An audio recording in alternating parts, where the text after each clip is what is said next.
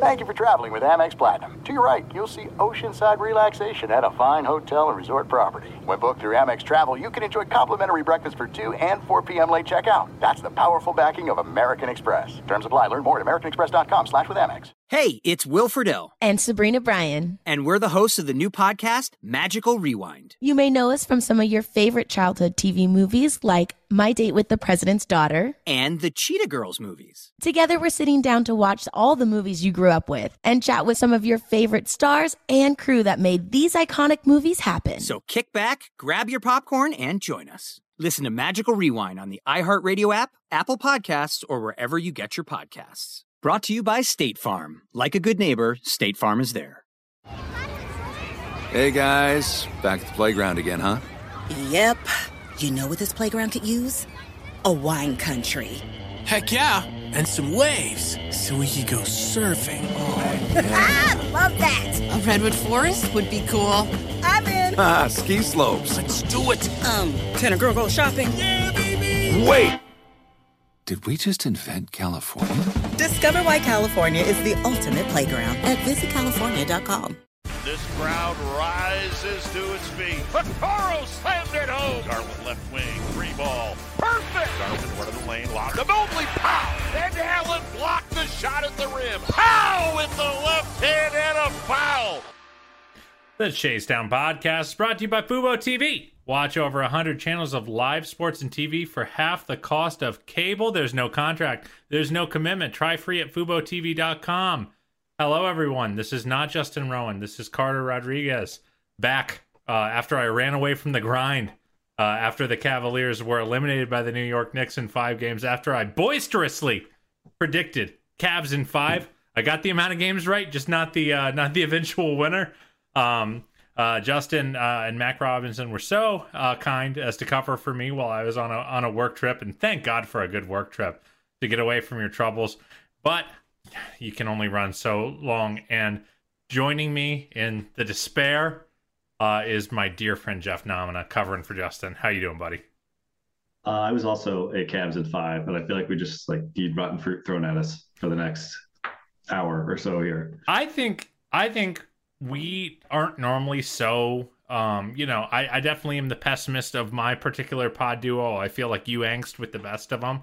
I think this is on us in a lot of ways. You know, we believed, and that's on us in the end. It just, when you went through the talent, when you went through the rosters, it just didn't feel like this should be this close, or not this close. I mean, obviously not this close, but it didn't feel like it should be close in general. It felt like I was getting a little over my skis. I was getting a little cocky about it, but it didn't seem outlandish. It didn't seem like this was likely or possible. Yeah, absolutely. And I think we should probably just start with, it's been, just over a week, actually just under a week since the Cavs were eliminated. And how are you feeling a week removed? Do you feel just as upset? Are you going full Dixie Chicks, not ready to make nice? How are you feeling a week out? Because I think I've finally landed in a healthy place. Prepping for the pod, I'll tell you what, if you guys have an unhealthy relationship with your sports team, do a podcast about them, because when you have to think critically about it, it actually helps quite a bit. But I feel like I settled into some semblance of security today. But how are you feeling? You still hurting? It's funny, you told me that the last time I was on, we talked about this before the pod, was right after the trade deadline, and you were like, we were both kind of grumpy, and you're like, well, once you sit through the pod, once you have to think about things, once you have to talk it through, you'll feel a lot better. And I did. So I'm hoping that happens now, because I am not better. I was joking earlier that I'm having an existential crisis. Can I still be a sports fan? Does this bring me any joy? David Zabek and I have a running joke that we're going to pick up a new hobby. We're just going to start doing puzzles. I'm just going to be a puzzles guy, because sports bring me so little joy so much of the time. So I'm still grumpy to the point where I don't think I've watched more than 2 minutes of another game. I can't decide if the fact that it just all went bad, every single thing was bad, is helping me or hurting me right now. Does that make sense? Oh, absolutely. And to the sports pain point, I've always said, there is no other hobby that any part of society partakes in where there is like a 50% chance or greater that you leave that hobby miserable. Yes. Could you imagine if, one of your wife's favorite things to do left her this upset? You would be furious. You would be, first off, thank God for all the significant others of sports fans across the world for putting up with this. Because I was pouting after game 4, because obviously I wasn't home for game 5, and I just knew I was such a loser to be pouting at my house with my children and my wife, and you can't help it. You can't help it. I do think here's where I think I have landed, and maybe this is as the kids say, some premium copium, but I have a theory, and I want to bounce it off you, Nam. I wonder if the parity in the NBA and the talent level in the NBA is such that the styles make fights type of thing, that we would historically just say, yeah, I mean, it's a weird matchup, but they're not as good. Or, hey, they've got better depth, but, they're not as good at the top. Maybe everyone's so good now that's less of a factor, that you have to play well and you have to out execute. You can't out talent like the way that the Cavs got to do in 2018 as an example. Obviously they had to fight their way to the finals, but they did it. And I don't know if you can do that in today's league with today's talent level. And we were sort of an extreme version of that because there wasn't a lot of different looks we could send out. There weren't a lot of cards to play if the first thing didn't work. And given the chance to scout for that, to plan for that, I mean, we kind of got punched in the face. We just didn't have much of an answer at all, and didn't really even make a ton of attempts at things that could. There just weren't a lot that JB could do, and I wouldn't say he did pull a ton of levers to change things significantly either. So yes, you're right. The style played into it more, and we were also at a disadvantage there because just based on the roster and things, we couldn't play many different styles to try to combat anything that they were doing. Yeah, I look at Memphis Lakers. I still think Memphis is probably the more talented team of those two teams, just top to bottom. Obviously, AD was insane, but LeBron's on one foot. He really is on one foot if you're watching closely. But, LA was able to get Memphis into half-court sets. They were able to protect the boards. And they said, hey, in the closeout game, Ja Morant's going to take 4 corner threes in a row because we are so perfectly equipped to take away what you want to do. Same with the Miami Heat. They've always been able to give Milwaukee trouble. And they said, hey, we're not better than you, but we're just going to fire up a ton of threes and hope it gets hot. And sometimes those, I just feel like there is a little bit more consideration to style and seeing kind of these upsets because, if there's one thing to feel better about as a Cavs fan, and I guess to some extent you could argue it should make you feel worse, is that everyone's losing. The Celtics are down 0-1, playing without Embiid for the Sixers. The Bucks are out of the playoffs. The Grizzlies are out of playoffs. The Kings are out of the playoffs. The Suns are down 0-2, despite having what appears to be a top end talent advantage.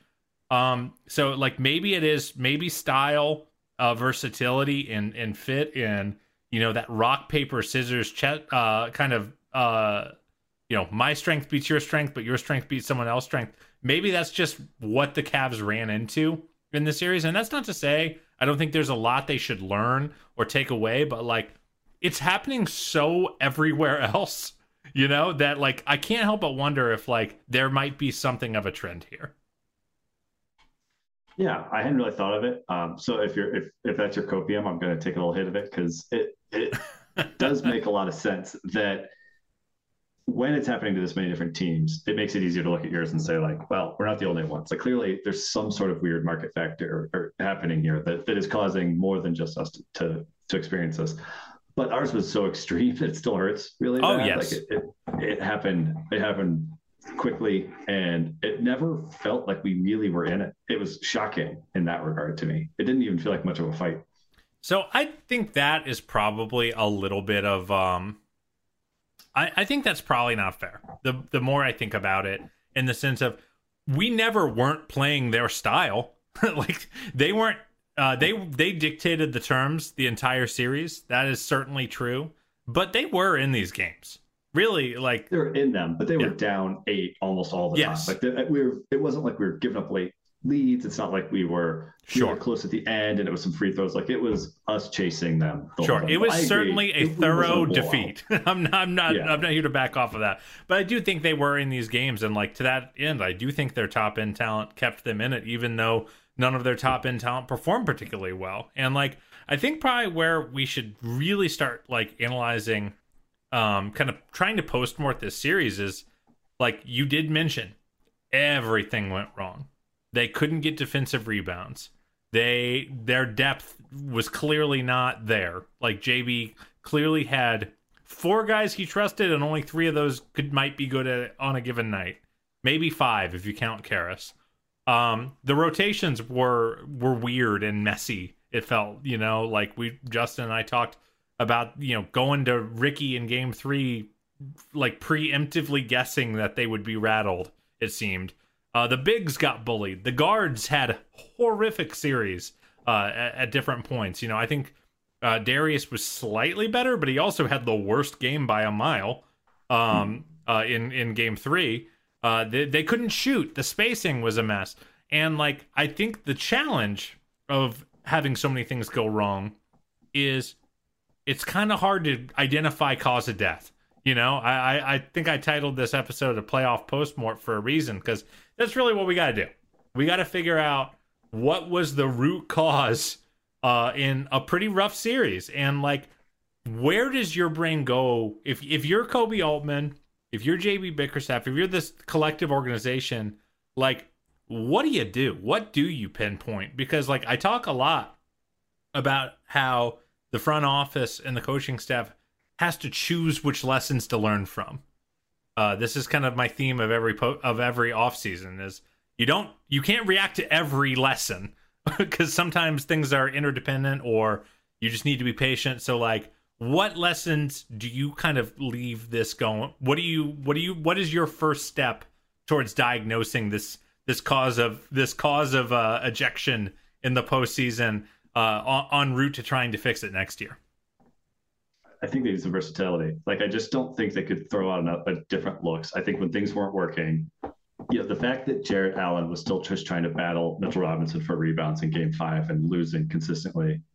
And I'm not blaming him. I'm not like one of those thinking he got bullied. Like he's asked to do a million things on that end, and it just was not really fair. But the fact that we just couldn't really go to many different looks, I think was really hard. So I think they need some versatility, some guys that could play some different positions. We talked about this after the deadline. They have an entire roster of sort of one skill, like not even one way, but kind of like one skill kind of guys. And it makes it really hard to cobble together lineups. It'd be nice to have some guys that can just fit different places, play up or down in position, and really do different things so we can throw different looks at teams. Because when one look's not working, it's really, really hard if you don't have the personnel to start giving different looks. And part of that is shooting. Like they need a lot of shooting, but some of that hopefully will come internally. Like Darius Garland better be shooting 8 threes a game next year. That has to start happening. Evan Mobley's got to start learning to shoot a little bit, and they need to add shooting. But I think they need shooting that can move around to different spots too, like not just a very specific shooter, stretch four, like not just that. Like they need guys that can move around a little bit. Yeah. I mean, like to that end, like obviously, the Kevin Love thing is going to keep coming up till it doesn't. And you know what? I think, I hope I'm not misattributing this, but I think it was Ben Cox that tweeted like, harping on Kevin Love kind of feels like playing the result, but the result matters, and the result was a team that missed defensive rebounding and shooting. So yeah, it's going to come up. It just is, the fact that he was on the team and then he wasn't, the team not only didn't add at the deadline, a piece of talent left. That talent did not look like it was going to be super helpful at that point, but still, it certainly was a factor. But to your point, I do think there is something about, multi-positional shooting. Like, you don't just I don't think this team can just add a pick and pop big this summer and go, done, spacing solved. Like, right. you need different, to your point of like, of that versatility. It does feel like you need versatile shooting. You need movement shooting. You need pick and pop shooting. You need, you can just have guys who can space to the corner and just do minor relocation shooting. But you have to do it all. I don't think you can just add like one archetype. Like, Max Strus's name is going to come up a lot this summer, at least for me, as like a kind of ideal target as a movement shooter. But like, if you just add one shooter, it kind of reminds me of the kind of thing the Grit and Grind Grizzlies tried to chase. They would always chase that one shooter, and it's like, well, you're still playing three guys who can't shoot or won't shoot. Right. And like, so you have to, this might have to be a kind of a systemic thing where you go, hey, everyone we're looking at getting minutes that is not the core four had better pull, if they play 36 minutes, they better take 6 or 7 threes. That might have to be the kind of philosophy Kobe goes with. And like, I think to me, when you're looking to identify like what lessons to learn, I think the shooting or the versatility, I think it's actually all kind of a similar way of saying, let's just knock out the easy stuff first. I don't know how much I want to focus on Donovan Mitchell having a horrible series right now. Yes. It's just because it's like evaluating the messiest possible data.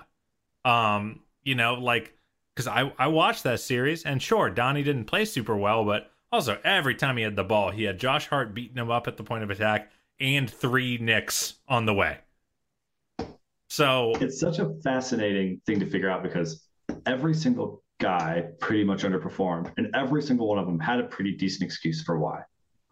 Yep. But it's like somebody, if everyone's getting that much attention, somebody should have been able to do something, right? Like Mobley should have been able to handle Randall, like score a little bit on Randall one-on-one, or Garland should have been able to take all that attention that's going to Mitchell and make more happen with him, and Mitchell should have been able to do more because he's the superstar and the playoff guy. And it's interesting to look at it, and like, I can make a pretty strong case why everyone underperformed, but at some point, like, somebody had to be open, right? Like, somebody had to have opportunities.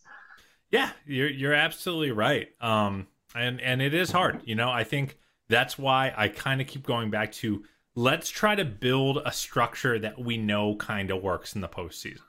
We know that you need to be able to shoot the basketball. We know you need to put out different kinds of lineups. So like, when you're looking at the kind of choices Kobe needs to make this summer, whether it comes from internal growth or from free agency or from trades or whatever it might be, probably not the draft, no first round pick this year. Though plenty of good second rounders out there.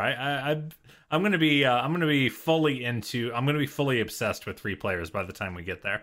But with all that said, like, it does feel like you need to like what player archetypes are you looking to add to kind of address those issues? I would love to find, and I'm going to give out like 3 names of guys that are very unlikely to be able to be acquired by the Cavs, but like the Harrison Barnes, Grant Williams, Cam Johnson, 3-4 tweener kind of guy. And I know a lot of those guys are more 4s than 3s, but I think on this team, Laurie kind of showed us that you could be a 3-4 and play the 3 pretty well and have success. Like, that kind of guy, I think, would be really helpful because it gives you some interesting lineups. It lets you downsize, put more shooting, space teams out, stretch them out more. And that probably makes life a lot easier on Allen and Mobley. I think, that was maybe one of the lessons, is how hard life was on those 2 guys in a playoff setting, and being able to give some different lineups, play some guys off the court and give those guys more space would be really helpful. So I would love to find some of those kind of tweener, jack of all trade guys that could do a lot, maybe not putting the ball on the floor a ton, but they're able to do a lot of things, not take a lot off. Dean Wade was kind of supposed to be that guy. He's had kind of a lost season, but some guys that can shoot, that can defend, that can rebound a little bit, play multiple spots, that 3-4 spot, I think, would be huge. Yeah, I think that's fair. I think that's kind of one of the first places I look, because it's just the most obvious, especially if Evan's going to be the team's like primary backup 5, then whoever your backup 4 is, you're going to want you're gonna want that position flex, and like maybe it is Dean. I do think that it went wrong enough down the stretch that you can't just guarantee that. Like, I think if you had asked me 2 months ago, I would have said Dean would just need to get healthy, and I have faith. But you know, the jumper was bad enough, and you just realize I just left that going, like, we can't count on Dean that much. Like, I think that Dean really has a great future with this team. But it kind of just felt like everyone was 1 or 2 spots too high in the "we need you to be great" power rankings. And Dean, like needing Dean to be like the linchpin to the only thing stopping you from Jetty at the 4, just felt a little. It was just a little too much to ask of him, and obviously you can look at how the shooting splits went after he hurt his collarbone, and that does matter. But even before that, like if you looked at his splits on open threes versus contested threes, not super great when he's closely guarded. So like there is something there where you have to say like, hey, like we need someone who we can trust to like hit a 3 with a closeout coming at him, playing and that's those the minutes. Thing that this team we don't have guys other than maybe Mitchell who shoot with a hand in their face at all. It's kind of jarring sometimes when you watch other NBA teams and how many threes they get off. Story of the playoffs for me, Jeff, is like, oh my gosh, these guys are really firing them up. Like we have to be wide open, and even then, pump fake and drive about 30% of the time. And a lot of these teams, I mean, they're shooting with no airspace whatsoever, and we need to find guys who do that. But I also think we need to find ways to challenge the guys we have, the Okoros, and like I said, the Garlands, and Mobley's not going to be there for a while probably. But some of these guys, Dean, like need to be able to pull with less space and need to be doing it way more often. So there's like that internal growth could help there too. But yeah, we need to find guys that really do that. The other thing that I think getting a big 3-4 to help with this roster, I think the other thing that it kind of does is it allows you to play more aggressive against point of attack players. Jackson Flickenster posted this amazing stat in the from Warriors Kings, where when Steph was on the court, the Warriors' offensive rebound rate was 33.1%. When Steph was on the bench, it was 16.9%. And that very much mirrored the Knicks. When Brunson was on the court, the Knicks' offensive rebound rate was 42.1%, which is bananas, by the way. Just absolutely bananas. And that's in games 2 through 5. So that's when they started blitzing him. And then when Brunson was on the bench, it was down to 23.7, which is not great, but it's not going to lose you a series. Right. And I think the fact that if you are going to play a style where, okay, like, I get it, Okoro might not be perfect for every series, and even the biggest Okoro fan, I don't think you want to be like, we got to match his minutes to Brunson or any top point guard. He's got to play 42 for, like that feels like asking too much of Isaac. So if you are going to have to play this small backcourt, and you don't want to just say Jetty Osman, good luck, then you want to add more size to help protect yourself. Because if you're going to put 2 on the ball, like you look at a lot of Mitchell Robinson and Isaiah Hartenstein's offensive rebounds, a lot of them were not Robinson just manhandling from even footing, though he did have a couple of those. I don't want to let Jarrett off the hook. But a lot of them were Jarrett had to go shade strong side, or blow or help guard 4-on-3 because they blitzed Brunson, and then Mitchell is able to duck in and get great position, and if you're playing a little bigger at the 3 in some of those lineups with a little bit burlier of a person, a little bit of a stronger player, you can meet them. You can meet him there a little earlier. You can gang rebound. You can, I remember the Warriors in 2017 were throwing literally 2 bodies on Tristan Thompson to stop him from getting offensive rebounds. But we just didn't really have the size to do that, and we weren't really in the position to do that. So if you have that bigger lineup, I think that's one of the great things about the Lowry lineups last year, was that no matter who got switched out onto the perimeter or whoever had to go guard in space, you still had 2 6'10" to 7-footers near the rim. to go help, to go switch out, to go tag out, and then eventually you could stabilize and short circuit. So that I do think there is something there. How willing are you to chase a movement shooter to help resolve this, even if they aren't particularly big? So I feel like this is like a dream thing that you and I have had for a long time. We always bring up like the Channing Frye or like the Kyle Korver that kind of unlocked the LeBron Cavs, right? That having that guy who is just moving around enough, wreaking a little bit of havoc on the defense and knocking down shots. Yeah, I'm pretty willing to chase that. I just think with all the other offensive talent we have, it makes us scary on that end. And you're going to give up a lot on defense, but the offense could just be so good for stretches that it's absolutely worth it. Just throw it out, see how hot that lineup gets, see how many they're hitting, and it's a different look that might just run teams off the floor every now and then. Yeah, I mean, I think you're right. And after Game 4, I think I looked it up, and the Cavs had I think it was the 4th worst playoff offense in the last 4 years. Going up against the 17th best regular season defense. And I know some of those numbers are juiced because Robinson missed some time, and once he got back, and Hart got added, they took a leap. I get it. But there is a degree of like, if Josh Hart is the reason you lost a series in 5 games, you got bigger fish to fry. That can't be the reason. It felt like I was taking crazy pills in some of the conversations because the offense was dead last in the playoffs. Awful. Like, we just couldn't score. And all anybody was talking about, and don't get me wrong, the rebounding was a big deal. It absolutely impacted the series. But like, if the offense was just mediocre, are we thinking about it? Does it matter? Are those games close? No. In fact, after Game 1 of Knicks Heat, I've already started to see my prediction come true that if Jalen Brunson matched his numbers from Cavs Knicks, everyone would be like, oh man, I don't know if Brunson's got it. Right. Instead of him being like this absolute Cav killer offensive engine, can't believe we all underrated him so much, which I still feel that way. I still think he's a way better player than I ever thought he was. So like, I have to give him some credit, but like, if you're just scoring 108 points a game, you might sweep. Like, that's crazy. That was the bar. He's hitting all these crazy contested shots that feel like backbreakers, but like, if we were scoring on the other end, him hitting a couple contested shots doesn't feel nearly as big of a deal because we'd be running him off the floor. So like, it's I don't know what lesson to learn from that other than just the shooting on the offensive side, though. And I know that's what we're going through. We're talking about how we add that, but it's interesting how far that went that fast. And I don't know if it was just sometimes just a bad shooting series, and sometimes Jared Allen's right and the lights are a little bright.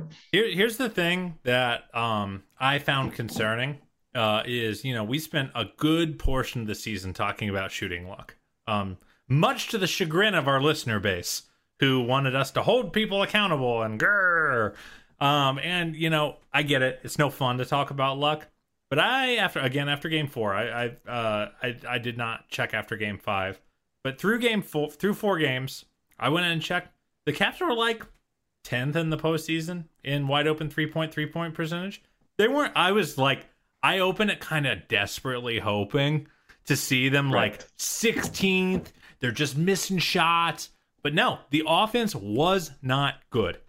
Like, this was a bad process series where they were not. We didn't do it well at all. Like, we were just missing shots. We were not getting good shots. Yeah, they were not consistently able to pull Mitchell Robinson out of the paint.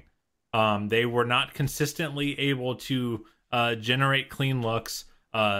Mobley struggled in the short roll, and none of their little pet actions worked. They just got beat up off ball for all their little split actions, and really a karmic way to go for the Cavs, given how we won our title, aka mugging the Warriors off ball. But that's what happened to us in this series, which again continues my comparisons with our offense and the Warriors' offense over the year. But it just feels like one of those kind of like the universe. Everything went wrong, especially on the offensive end of the ball. I think like, we talk about everything going wrong. I actually think we probably should be crediting the defense. They played awesome. Played Julius Randle out of the series. Obviously the ankle was a factor, but really almost no one killed them. RJ had a couple great games. But really, I think the defense was just fine. But, the offense just wasn't dependable. But you know what is dependable, Nam? Our video conference software. Support for this podcast and the following message come from Zoom. 500,000 businesses connect using Zoom, a single platform for phone, chat, workspaces, events, apps, and video. Zoom enables real-time collaboration for teams around the globe. Zoom, how the world connects. Snag a Job is where America goes to hire, with the deepest talent pool in hourly hiring. With access to over 6 million active hourly workers, Snag a Job is the all-in-one solution for hiring high-quality employees who can cover all your needs. On demand, temp to hire, part-time or full-time. You name the position. Warehouse worker, retail associate, grocery store clerk, fitness trainer, baker, stylist, bellhop, podcast producer. Yeah, Snag a Job's got a worker for that. With our easy-to-use platform, you're able to seamlessly post and fill available positions quickly with a dedicated customer support team to provide all the help you need along the way. Kind of nice knowing you have a talent pool like that in your own backyard, right? Snag a Job is the partner you need to keep your business running smoothly. So visit snagajob.com or text snag to 242424 to talk to an expert. Snagajob.com, where America goes to hire. This is it. We've got an Amex Platinum Pro on our hands, ladies and gentlemen. We haven't seen anyone relax like this before in the Centurion Lounge. Is he connecting to complimentary Wi-Fi? Oh, my! Look at that! He is! And you will not believe where he's going next. The Amex dedicated card member entrance for the win! Unbelievable! When you get travel perks with Amex Platinum, you're part of the action. That's the powerful backing of American Express. Terms apply. Learn more at americanexpress.com/withAmex. Are you still searching for your perfect place to call home? Well, now is the time to buy at Fisher Homes. If you're looking to move in before the end of 2024, May could be your last opportunity to start building your dream home and close before the year's end. If you're hoping to move in even sooner, Fisher Homes also has homes that are move-in ready and waiting for you, where you can start enjoying the benefits of homeownership even faster. Schedule your personal tour with a new home advisor today at FisherHomes.com and make this spring the season you find your perfect home sweet home. Jeff, I got to ask you. I think we both agree that Darius didn't have a good series. Donovan didn't have a good series. Evan had a good series on defense, but certainly not on offense. And Jarrett didn't have a good series. And yet, their lineup data with those four on the floor was pretty good. So, what do you take away? What does that mean? Does it mean that their fit and their talent level is so good that even when they all play poorly, they still can beat a team that is hitting on all cylinders? Or like what do you take away? I'm a little bit at a loss. I think the defense is just a backbone. I think it's an absolute floor raiser for us. Like no matter what, we can rely on that. And those two bigs do a lot there. It's why I bristle a lot at people who want to look at different ways instead of having two bigs on the floor. I just think it's our identity. I think it gives you such a floor that it lets you be good. And if we had a little bit more variance, if we had a little bit more versatility in what we had around them to get the offense to make sure that was humming, that you're going to be okay. Like I came away thinking like, okay, if the offense is this bad, because a lot of times if you can't score, your defense starts to suffer, right? Like how often do you see that? And it didn't. They were able to continue with that. And that to me is pretty encouraging in terms of that lineup. Yeah. I think I'm at that point where I think you're right. I think the floor is just so high. And I think if you're looking at lessons to take away, it is we just need to find fourth and fifth guys to fill out lineups. Because once you look at that lineup data, once you go down to three-man groups without the fourth on the floor, it just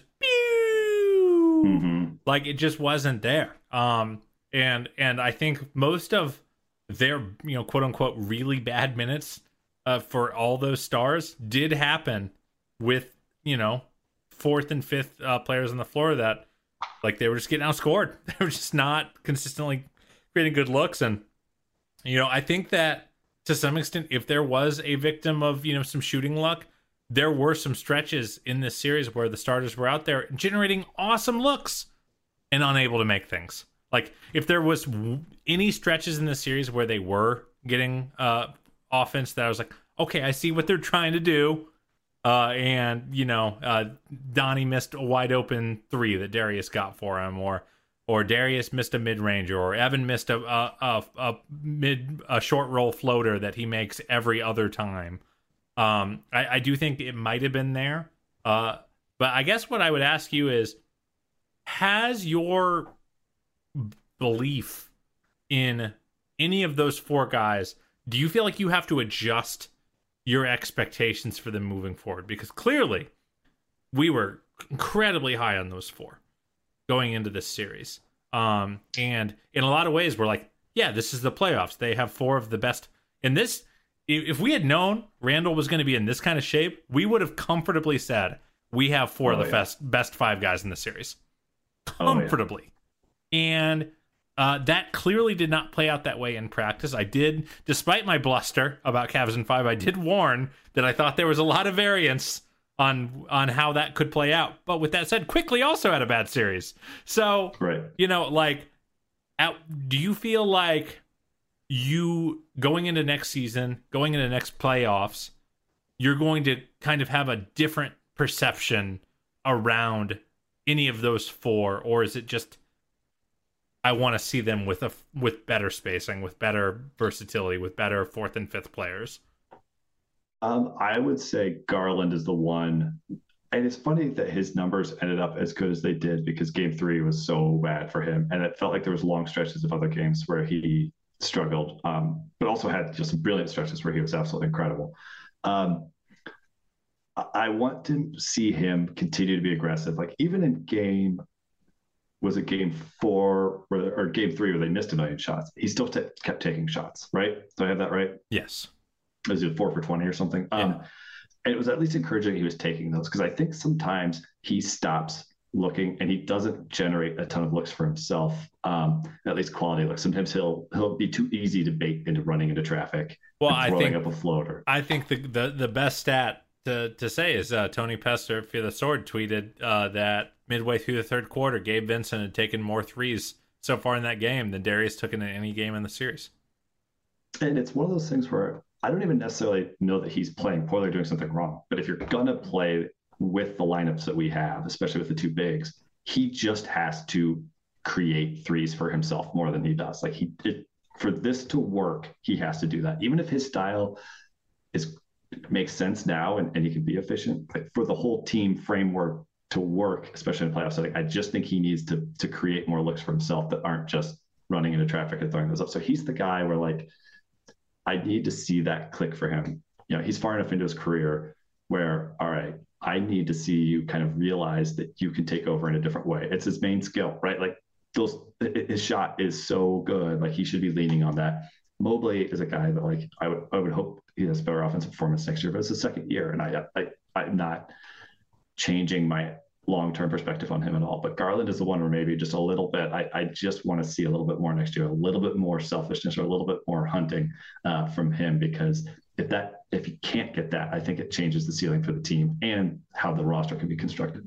Yeah, I think that's absolutely fair. And you kind of queued me up for Mobley, which is, again, I don't think I'm ready to change my opinion on the kind of player Evan is and is going to be. I still think the back half of the season, the decisiveness, the nastiness, the touch, the playmaking, that's all real to me.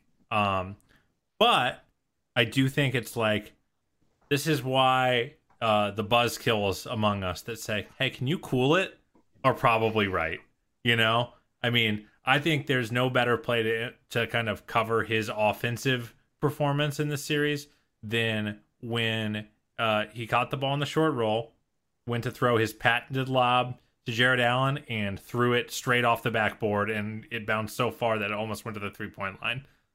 Like, that is rushed, stressed offense in a way that I've never seen Evan play that stressed, that tight. It's Jarrett is going to get a lot of flack for his, lights were too bright comment, which I think is unfair, by the way. If I can soapbox for a second, I hate that we ask players to be honest. And then when they're honest, we go, ha ha ha. It's like, yeah, like, We all watched that series. I think the lights were a little too bright for this team. I love that he said that. Yeah. I was excited myself. There's nobody who watched that series does not believe that that's what happened. Yeah. So I want them to hear. I don't want to hear them just say, "Oh, well, we got outplayed." Blah blah blah blah blah. Like I want them to say, like, "Oh man, I need to reevaluate this. I walked out there. That was too much. I'm now I get it. I know what it is now, and I can be better." Yeah. But to that end, Jarrett, I think Jarrett's struggles in that series kind of covered for Evan's offensive struggles in that series. I think people were so focused on Jarrett getting beaten up by Mitchell Robinson that they failed to see Evan short circuit on some of these floater attempts where he's getting up there and he's aiming it because he's so concerned about Mitchell Robinson. Obviously, Robinson had an awesome series, but you're already seeing in this Miami series ways that they're attacking him. And I mean, this is one of the most foul-prone players in the league over the course of his career. Almost never got him unstable. And I think that's a byproduct of just being rushed. So I think Evan's growth, I think if I was hoping for that year 3 offensive mega leap, I think I'm giving it another year at least before I expect that. So in that sense, I am adjusting my expectations for Evan, not in the long term, but in the short to mid term. I don't think it's fair to after that big of a exposure of his, of some of his limitations to be okay, he's ready to get 24 a game now. I just don't think that's happened. But maybe this is exactly what you need. I've talked about it a lot. I keep using autopsy terms, but I think it's the best way to describe it. It's you have something to break down to see oh, this was taken away from me. My limitations were laid bare, and I have all summer to work on those things. So maybe I'm wrong, but I'm going to be a little patient. What about Jarrett? I feel like Jarrett is the one where you asked the most questions about coming out of that series, just in the sense of I was always worried about him against the omega big men that were hyper physical, but I meant Joel Embiid. I didn't mean Mitchell Robinson. And the fact that he seemed tentative with his touch offensively, I think he had an okay defensive series. I think it was overshadowed by the fact that he got beat for so many boards, but I thought his help defense was pretty good. But it did feel harder to be this is a core 4 guy when you're getting run off the floor by Mitchell Robinson. Where do you feel about Jarrett coming out of that series? Do you just think it was he was kind of a victim of scheme more than anything else? Or do you think it's hey, buddy, you got some limitations you got to work on too? I think he absolutely needs to take some lessons from that. I mean, he just needs to get stronger. There's no question. And I don't want to absolve him because he clearly did not play well, but I do think he was set up to fail in a lot of ways. To your earlier point on the point of attack, we have 2 pretty small guards that are not keeping guys in front of them a whole lot. And he's asked to do so much. And I kind of wonder how much you can expect. We talk about the behemoths and stuff. Well, if you switch him out for somebody who's going to guard Joel Embiid, that's going to change the whole scheme. And that guy's going to get played off the floor by smaller teams that want to stretch you out. So it's kind of a hard one where he just sort of is what he is in that regard. That style works. It works with Evan and unlocks Evan in a way that is really important. So he needs to get stronger. But I think to your earlier point, we need to surround them with players that don't put them in that position. I said it earlier, but by game 5, if he's looking demoralized and getting beat on the boards every time, we have to have another look. We can't just keep going back to that. So he played poorly, but I feel like it's kind of exasperated by the fact that we couldn't really change what we were doing and give a different look. And he just had to kind of go out there and eat it the whole time. Yeah. Snag a Job is where America goes to hire, with the deepest talent pool in hourly hiring. With access to over 6 million active hourly workers, Snag a Job is the all-in-one solution for hiring high-quality employees who can cover all your needs. On demand, temp to hire, part-time or full-time. You name the position. Warehouse worker, retail associate, grocery store clerk, fitness trainer, baker, stylist, bellhop, podcast producer.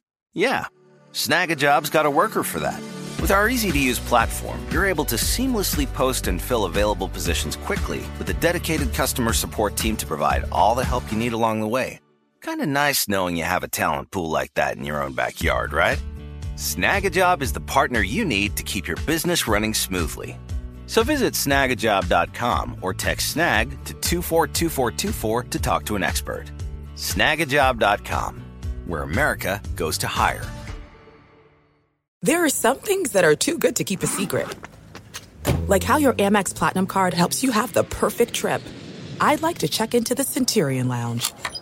Or how it seems like you always get those hard-to-snag tables. Ooh, yum. And how you get the most out of select can't-miss events.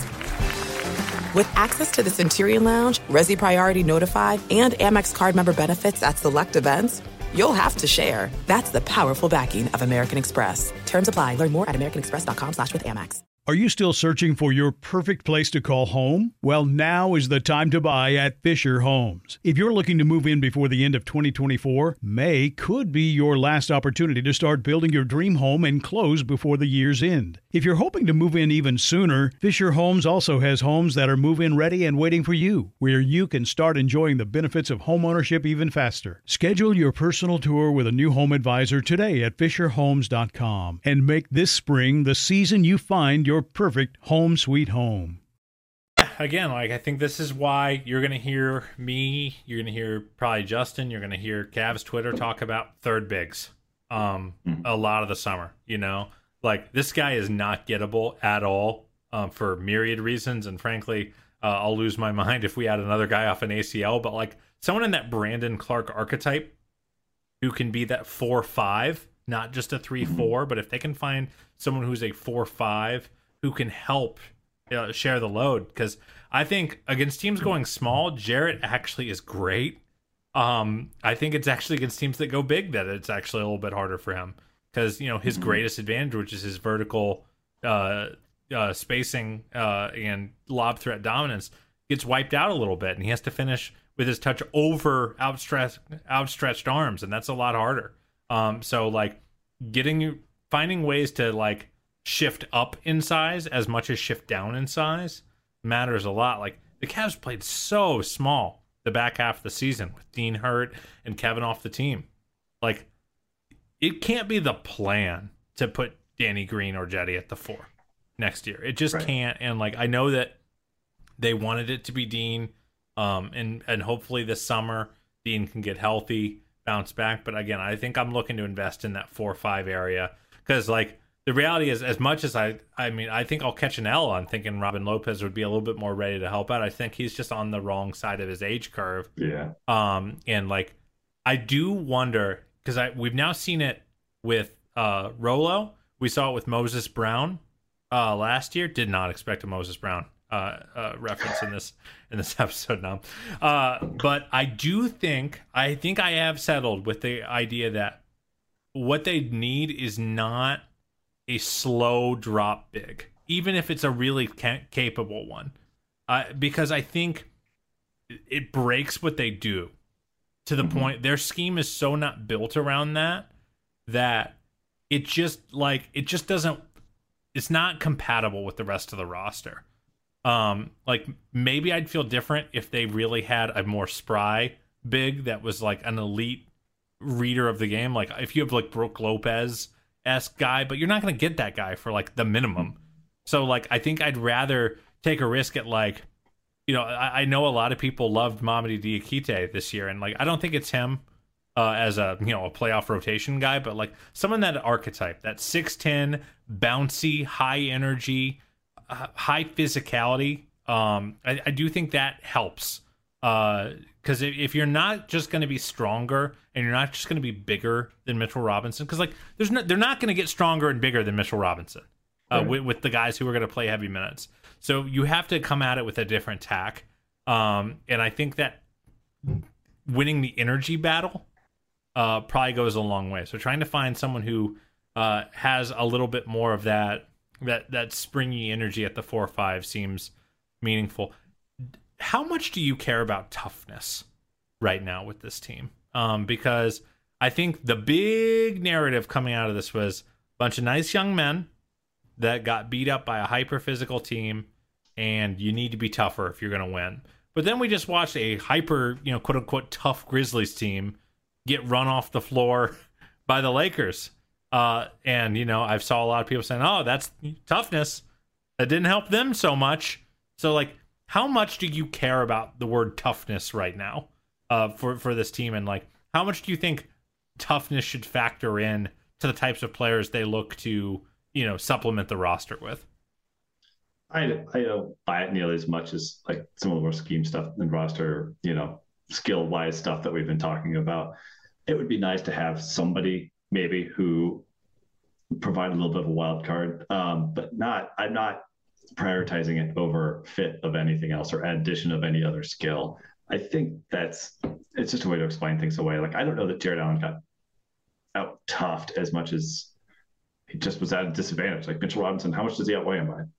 Yeah. A lot. A ton. Yeah. So, like, was he out toughed? I don't know. Or was he just smaller than him and not as strong as him? And having to help on Jalen Brunson 4-on-3s. Right. Like, he wasn't going to, like, help out on Brunson and come back and then dig Robinson out, Mitchell Robinson out of the lane. Like, it just wasn't going to happen. So I don't buy that it was just like a lack of toughness. It's hard because I do agree with, like, the lights too bright thing, but I don't think that's something you just add. It's not like you add some guy and now everybody's fine and the lights aren't too bright or whatever it is, right? Like, they just needed that experience. I think they'll come back next year having learned that and be tougher or whatever you want to call it. Like, they'll have that experience. They'll be more ready for it. Yeah, I think I tend to agree. This is a team that prided itself on its toughness all year. Like Junkyard Dog Chain, winning the scrap. Mm-hmm. I do think that does have to come from within, though. Mm-hmm. Like, you have to.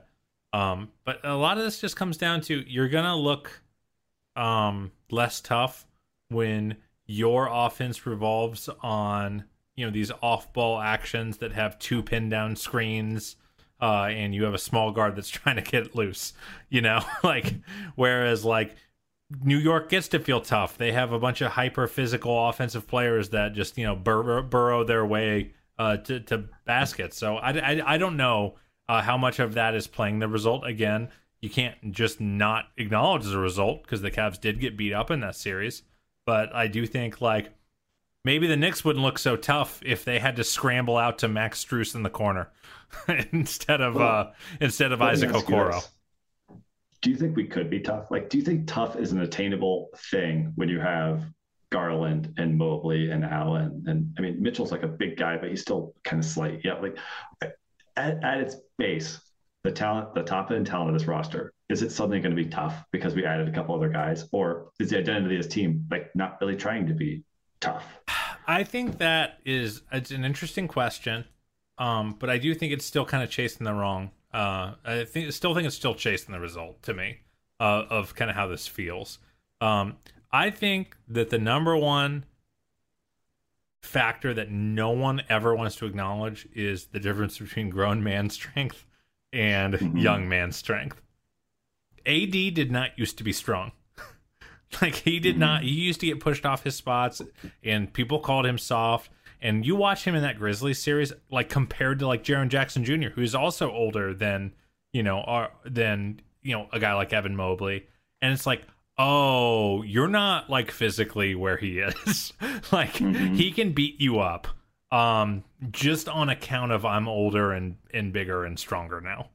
And, like, Jarrett just turned 25 10 days ago or whatever it was. Evan is 22. Is he still 21? I don't remember. It doesn't matter. Still 21. Either way, like, I think Evan has shown a predisposition to that kind of violent play that as he develops grown man strength, it'll start feeling a lot different. And then, I don't know. I think that the coaching staff prioritizes that contact. They like playing with it. So I think they can be, I guess is what I would say. They just can't get, they just can't be so behind the 8 ball. And again, are people not calling them tough if they score 109 points a game?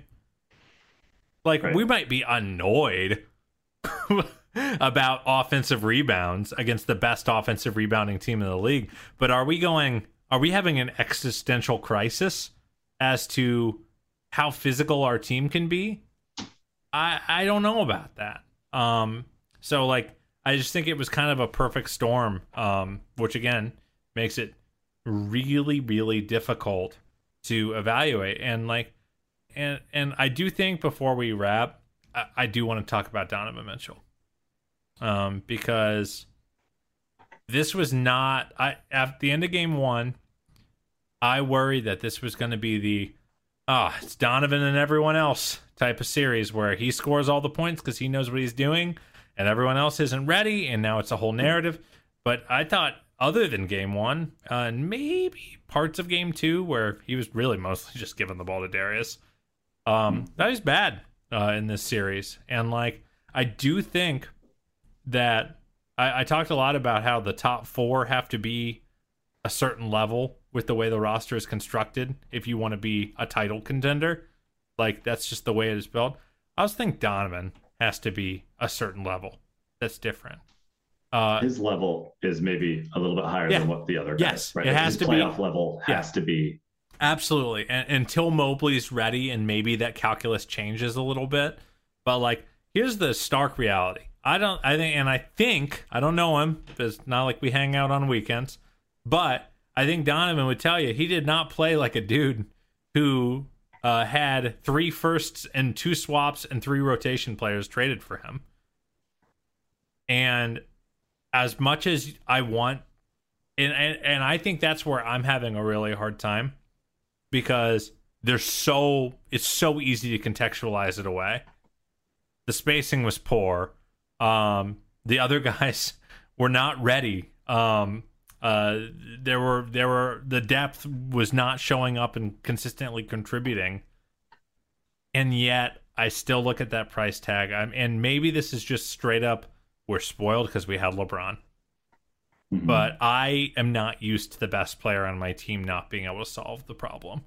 And I think that, and maybe that's a coaching staff and a scheme thing. I think there's probably not enough being talked about the Cavs' offensive scheme in that series. The fact that they just didn't seem to try other stuff, as far as I could tell. Kind of felt like it was just banging your head against the wall offensively. So maybe it's that. Maybe it's the spacing. Maybe it's the depth. Maybe it's whatever it might be. But it did leave I didn't know that was a possible playoff outcome for Donovan Mitchell. I did fear a little bit going to the series because everyone kept saying, well, Donovan Mitchell's a playoff player. Like, just wait till the playoffs. Like, this guy is a different animal in the playoffs. And when you count on that, things get really difficult, because if you don't get it, it can go south quick. And it did. So I want to start by saying, like, I'm not like blaming Donovan Mitchell. He's awesome. What was he, 6th in MVP? That's very exciting that we had a guy 6th in MVP. And I have total faith he's going to be awesome going forward. But him being that bad offensively, I think you could argue is like the biggest difference in the series. Like, we were expecting him to be the steady hand, the guy who'd at been least there, Brunson. Who'd been there. Because Brunson was dealing with schemes built to mess with him, dealing with elite perimeter defenders guarding him, and Isaac Okoro, an elite help defense at the rim. And the fact that I didn't feel like he even matched Brunson's production, that definitely hurts. And I just think, like, ultimately, if we're talking about how we're kind of recalibrating our expectations for the 4 stars, and none of these, the core 4, none of these are like, I'm out on any of them. I still really believe in these 4. The fact that their lineup data is good, despite all of them having, disparately bad series, tells me that I feel comfortable that I'm right in that. But with that said, like, in terms of adjustments for Donnie, I no longer think he is scheme and matchup proof. Like, I think the Cavs are going to have to find ways to loosen him up in a way that you kind of didn't have to do that for LeBron.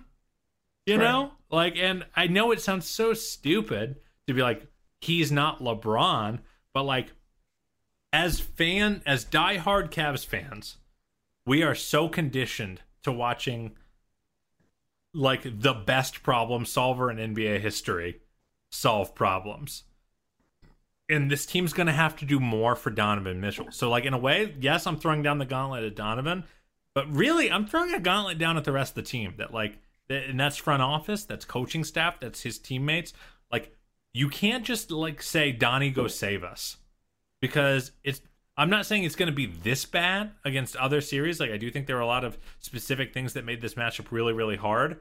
But, like, that cannot be your organizational philosophy.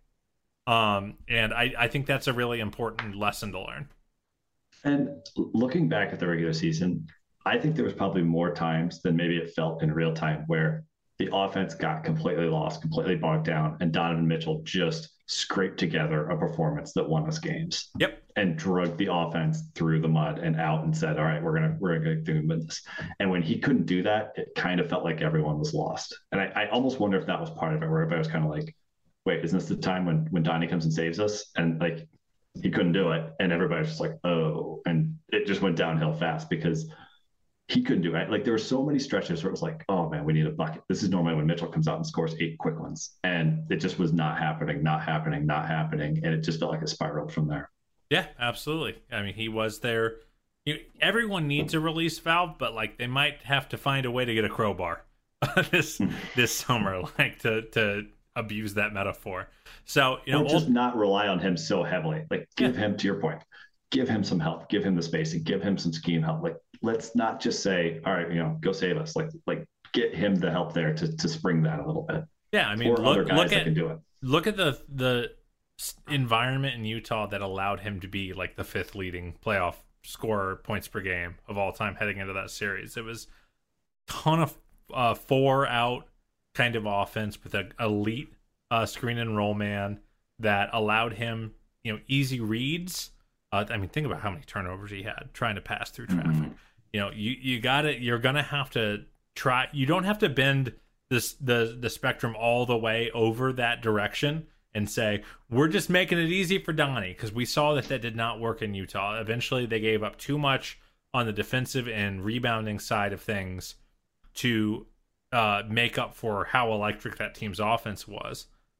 But you have to give him a little more to play with if you really want to see him maximize his potential. So, lot to learn. And again, like, thank goodness for this podcast, Nam, because it really does help me. I feel like I came into this podcast still kind of feeling adrift as to like what to take away. And I feel like as the Cavs front office and coaching staff evaluates, like, I think there are real takeaways to get to that are not quite as that are accounting for that this sucked to lose in 5 the way they lost in 5, but that don't have to be these broad stroke reactive things. That there are little, if you just tweak the knob, 5% one way, that everything gets a lot easier now. And this whole series might, turn on something that simple. So I do think they have some optionality, and they're not as trapped as you might think they are. Yeah, I'm interested too, and it's less exciting because it's not transactions. It's not stuff you can see right away, and it's going to take a long time to bear out. But all right, they've tasted really bad defeat. How much better does the core 4 come back next year? How different are they when they come back? Do we see Darius take another lead? Does Mobley take a big lead? Do these guys just get in the lab all summer and work like crazy? Like, that to me might be as exciting as any real transactions we're going to do to replace, the 6 through 10 guys or whatever. Like, I want to see what these guys come out like next year. I've said this a lot, that I think that there was something really, really important in that, and I keep talking about LeBron, so I'm sorry if you're not a LeBron fan. I mean, look at your wall. Like, there's a reason. Yeah, of course. But I do think that probably the most important year for LeBron's career was that summer after they lost to the Mavs, because it was the first time you could say there is no contextualizing this. There is no, there's no blaming my teammates. I just failed. I wasn't good enough to get things done the way I needed to, and I have to go nuts to improve at my shortcomings. I think last year, one of the biggest pain points of last year's injury collapse was that we got cheated of that moment. We that timeline almost pushed back a year of getting punched in the mouth and having to react to it, because even through the play-in, you could say, well, Karras played 6 minutes with the other starters, and Jarrett was playing with one hand in the second play-in and didn't play in the first one, and it was just so easy to say, once we're healthy, we'll get there and we'll be good. And then you trade for Donovan and you go, now we're really going to be good.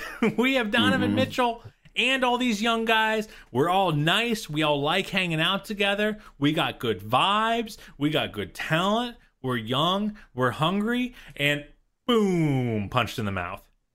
So, I really do think that everyone in the organization that is an opportunity to say, hey, we were the healthier team. We came in just as hot, if not hotter, and we still lost, and pretty convincingly we lost. So we're gonna have to get better at every level, or be doomed to face the same result. So I do believe in the integrity of this team. I do believe that this is a team of players who love basketball, and you cannot understate that. These aren't a bunch of dudes who are just collecting a check and playing because they happen to be tall and athletic. I think that Kobe has really identified mostly players who really freaking love the game and love being in the lab, love to grind. And if there was ever a group that I thought would bounce back, it would be this one. I'm excited to watch it. I'm excited to see who comes back, what they've added, what they've done. And to your point, I hope everybody takes a look. So with some new players around and with some new schemes, I'm excited to just see the lessons that everybody learned coming out of it.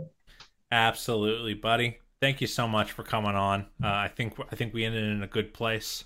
I'm getting myself ramped up. I'm playing around on Spot Track and free agency. I'm looking at ways to improve the roster in ways that will never ever matter and are a huge waste of time. Thank you so much for jumping on, Nam.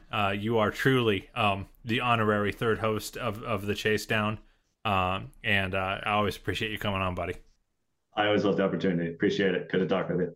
All right. Well, thank you so much for listening. If you're watching on YouTube, please go ahead and hit that subscribe button. Please go ahead and like that video to pump up that algorithm. If you are listening on audio, please subscribe, review the podcast, subscribe, unsubscribe, resubscribe, help cook those books, and help juice this wonderful Cavaliers podcast. We're going down to one a week for the postseason, so you'll see us mostly on Monday nights moving forward. Cannot wait to see what this postseason brings us. Thank you so much for listening and watching, and as always, go Cavs. What's up, y'all? Janice Torres here. And I'm Austin Hankwitz. We're the hosts of Mind the Business, Small Business Success Stories, a podcast presented by iHeartRadio's Ruby Studios and Intuit QuickBooks. Join us as we speak with small business owners about the tools they use to turn their ideas into success. From finding that initial spark of entrepreneurship to organizing payments and invoices, we've got you covered. So follow and listen to Mind the Business, Small Business Success Stories on the iHeartRadio app or wherever you get your podcasts. Hey guys, back at the playground again, huh? Yep. You know what this playground could use? A wine country. Heck yeah, and some waves so we could go surfing. Oh, yeah. Ah, love that. A redwood forest would be cool. I'm in. Ski slopes. Let's do it. Can a girl go shopping? Yeah, baby. Wait! Did we just invent California? Discover why California is the ultimate playground at visitcalifornia.com. There's no distance too far for the perfect trip. Hi, checking in for... Or the perfect table. Hey, where are you? Coming! And when you get access to Resi Priority Notify with your Amex Platinum card... Hey, this looks amazing. I'm so glad you made it. And travel benefits at fine hotels and resorts booked through Amex Travel, it's worth the trip. That's the powerful backing of American Express. Terms apply. Learn more at americanexpress.com/withAmex.